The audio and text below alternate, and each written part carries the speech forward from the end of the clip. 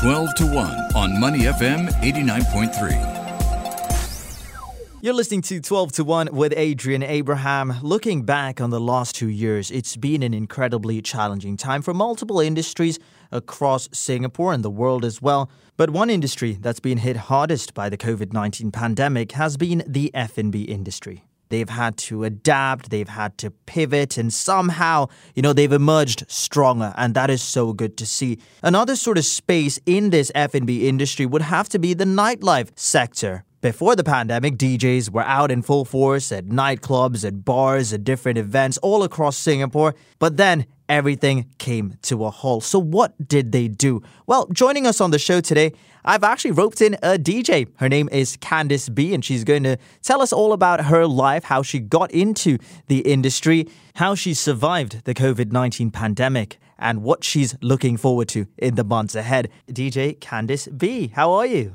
I'm good. Well, thanks very much for having me, Adrian. It's very nice to be here today. I met you last week at Barbary Coast, and we'll get to that in just a little bit. And now we are doing this interview. So, tell me a little bit about how you got into this industry. Is there a certain event that you can recall that, inspired you to become a DJ?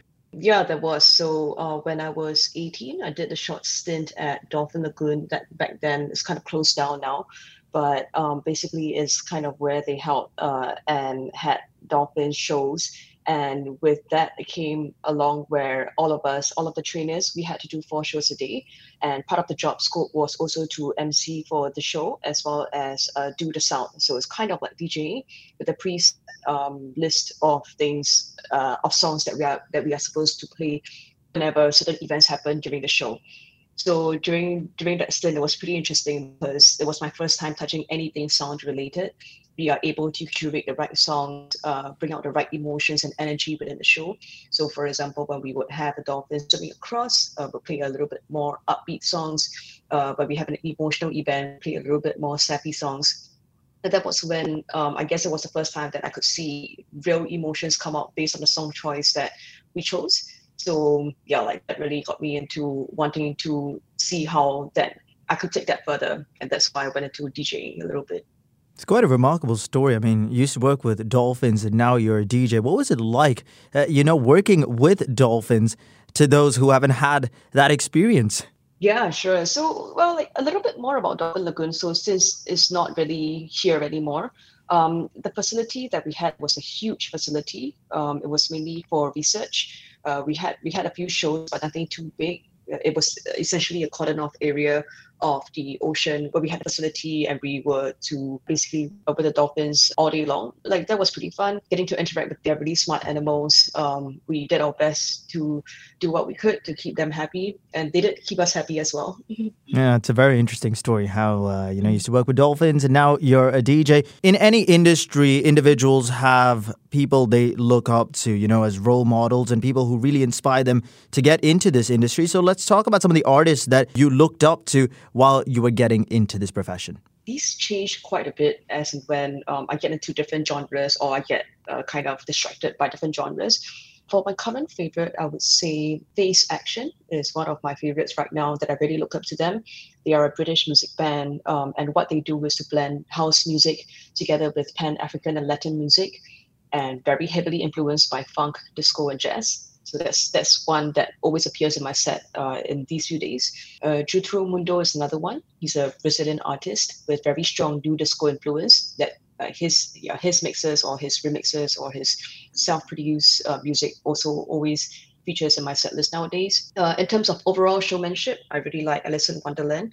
So she's probably the more well-known or the most popular one amongst the two that I've just mentioned before. She is a trap and electro-pop DJ, and I really just like her style and energy in her sets. She does her own things, engages the audience, and you can tell that she really enjoys what she's doing in terms of the interaction, because sometimes a DJ, if you go to a festival, you look out at them and if you can't really engage with them because it's such a huge venue. They are just pushing a couple of buttons, tweaking a couple of knots, not really sure what she does. But yeah, like the way that Alice in Wonderland engages the audience, that's something that I really try to emulate and try to incorporate that in the way that I spin. Yeah, you mentioned Latin music there. I mean, that's evident in your sets, particularly recently, but also your music genres have changed. You've been drawn to different styles of music over the years, but is there a particular genre that really grabs your attention and that if someone asked you to play, that would be your go-to? Yeah, so funk is my number one go-to genre. And now I expanded that to kind of having funk, new disco, and Afro and Latin house put together in the entire set. But yeah, like my go-to would definitely be funk. Really like these genres. The common thing is that, or rather the kind of styles that I'm a little bit drawn to would be things that are a little bit more melodic with multiple instruments and multiple beats put together. Kind of like an organized chaos, if you will, with if everything put together but still sounds very nice. And yeah, you can't just very easily put it together with the music production software and pull a couple of tunes together. So yeah, like I would say funk would be my number one go-to. I do enjoy it a lot and it's easy to listen to. And especially for my warm-up sets, if I throw it in, it's kind of an easy warm-up for the crowd as well. Yeah, it certainly is. And you've made quite a profession doing all of this. We're in conversation with DJ Candice B. She is doing residency right now at Barbary Coast on Friday night, and she's spun at multiple locations in Singapore and Asia as well. I did mention the locations. I mean, pre-pandemic, you spun at Zouk, Tanjong Beach Club, along with Siloso Beach for the New Year's Eve countdown party, Formula One post-party, dinner, en blanc, etc. From all these venues I've mentioned so far, well, we're talking pre-pandemic, right? Which one really stands out to you? Is there a sort of anecdote that you can recall from that time? Yes, yeah. So I would say, I mean, and especially in the list that you just mentioned, the one that really stood up for me would be Dinner en Blanc 2013, because I did 2 years. I think it was the 2013 one that really stood out to me. So I guess as a DJ, it is kind of our job to get the crowd going and also help the event if, let's say, there's any different scenarios or unforeseen circumstances that pop up. And I remember that this particular event, so if for those of you who do not know, Dinner en Blanc is an event where people bring their own tables and chairs. It's kind of like a sustainability thing. They wear all white, just for the fun of it, and then have like a huge dinner party where we have good music and performances, and they don't know the location. So that year it was being held at Marina Barrage. It was a completely open air event. The dinner went really well. And then just when they were starting the after party, suddenly it started storming. So I was at turntables, still trying to look fancy. Probably did not need a turntables, but I just wanted it to look nice. And, it was a nice event. My needles started flying, it started raining, and it just, everything just went into a mess. But what I did was I quickly found some cover, moved the stuff in, and I started continuing to play the songs. And instead of because I was expecting, this is Singapore, I was expecting people to kind of run to the shelter and, like try to salvage all of their stuff. But instead, everyone just put everything down and started dancing in the rain. That feeling when that happened, it really touched me, and I could remember it up until this day, because like these stuff happens, and the reaction that you get from a crowd, you're hoping for something and you don't always get it. But seeing everyone, like imagine if the DJ wasn't there and there wasn't the right sound to it, the event would probably have ended not as great as it did. But yeah, like seeing everyone and everyone was just in white, just dancing in the rain and just having a great time to the end of the party. So that was pretty memorable for me. I'm sure that's a memory you'll cherish for the rest of your life compared to what you've been through the last 2 years. I mean, you'll take rain all day, every day, rather than what you've had to go through with the COVID-19 pandemic. Let's talk about that, because it affected multiple industries, not only in Singapore, but the world as well. And I remember having a DJ on the show, I think just after the circuit breaker, talking about how life was, because you couldn't really perform. Everything was virtual. So how did you manage to, keep up with your work, stay afloat, but also, stay motivated, because times were tough? Yeah, they were. Yeah, I guess the DJing will kind of had a standstill for about 2 years, and no one really knew what was going to happen after that. I think mentally it was very difficult. My first thing that I did was immediately to try to pick up new skills. So during the pandemic, I did pick up electronic drumming. The aim of this was to try to incorporate it into my live sets, where because like as mentioned, one of my favorite genres is Latin Afro house, and I wanted to do that with some of the house music that I have. I just kind of layer the drumming into it so that visually it looks nicer for the audience to see what they're doing, because a lot of times they don't really know what we're doing on the decks. So I took up a little bit of drumming, and playing around with how to layer electronic drumming into my live sets. Well, for the business part of it, so I guess this is a complete contrast to what I do in the nighttime. I actually set up an accounting firm. Yeah, to this it's kind of like a cloud accounting firm. Yeah, just for the business side of things, because that was what I graduated in. I thought that might as well put that into good use. And so basically that firm does accounting for small, medium enterprises who were trying to pivot to digital.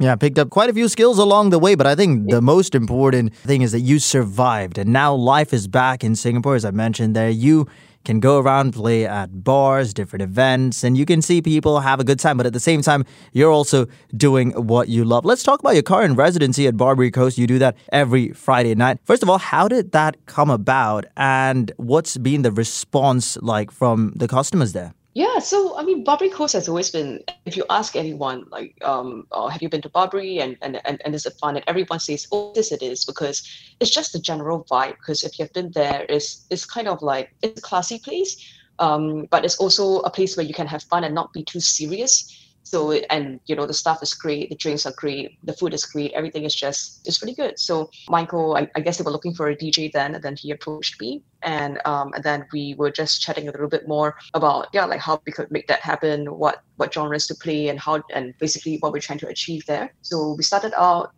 it was really good, and usually by the end of the night, people would be dancing, even though it's kind of like a bar and not really a club. So that's really nice. But yeah, I think it is a big combination of great stuff, great drinks, great food, great location, great vibe and environment. And I do really enjoy spending there because and this is something that you don't really get in a normal club, because it is a bar. It is quite near to the CBD area. Every night that I spend, there's always a different set of people coming in through the doors. You never know what you're gonna. So it keeps me on my toes, and I play according to whoever walks through the door that night. So that's really fun, because if it's playing the same thing every week, it gets a little bit boring. But yes, I'm really enjoying it. It's fun. Well, I hope you enjoyed the views the last time that you came. Yeah, of course. I was going to say Barbary Coast is always a vibe, but now more than ever, because, I mean, it's not just the drinks and, of course, the service staff and everyone who's, involved in that project, but also now music is back, particularly the DJs. I remember Michael was spitting a few weeks ago, and I said, this is here to stay. Please keep it going. And, it's so exciting because, as you mentioned, you see different people every night. Looking ahead, before I let you go, what are some of the events that you've got, in the works, or where else will you be performing? We've already talked about your residency at Barbary Coast, but what else do you have in the pipeline? So the scene, I guess, after COVID changed a little bit. I think there's less of a club music. A lot of the clubs are closed. They're starting to reopen again, but it's doing that a little bit slowly. And right now, it's a lot of different genres or different groups of people coming together to kind of put different parties together. So I kind of work together with these collectives or these promoters to play at their parties. So, for example, this weekend, I think on Saturday, I'm going to be spinning at Rooftop. So this would be at a restaurant bar called Catfish. So it's a good crowd. People don't know their stuff. I've got something on with just a couple of promoters like Adrian Wee in their Pop Tart series, and also I feature regularly at the Two Queens parties. And that's on different locations as well. So it's mainly for my Saturday gigs is to work with different promoters, to play at their events. She started working with Dolphins when she was 18 years old, and now that led to her becoming a DJ, an MC, currently doing residency at Barbary Coast every Friday night, and plenty more to look forward to. We've been in conversation with DJ Candice B. Thank you so much for joining me on the show. Have a great rest of the day, and I look forward to coming back and watching you live in action again. Thanks so much. Thanks so much, Adrian, for having me. Really, really great to be here. To listen to more great interviews, download our podcasts at moneyfm893.sg or download our audio app. That's AWEDIO. Available on Google Play or the App Store.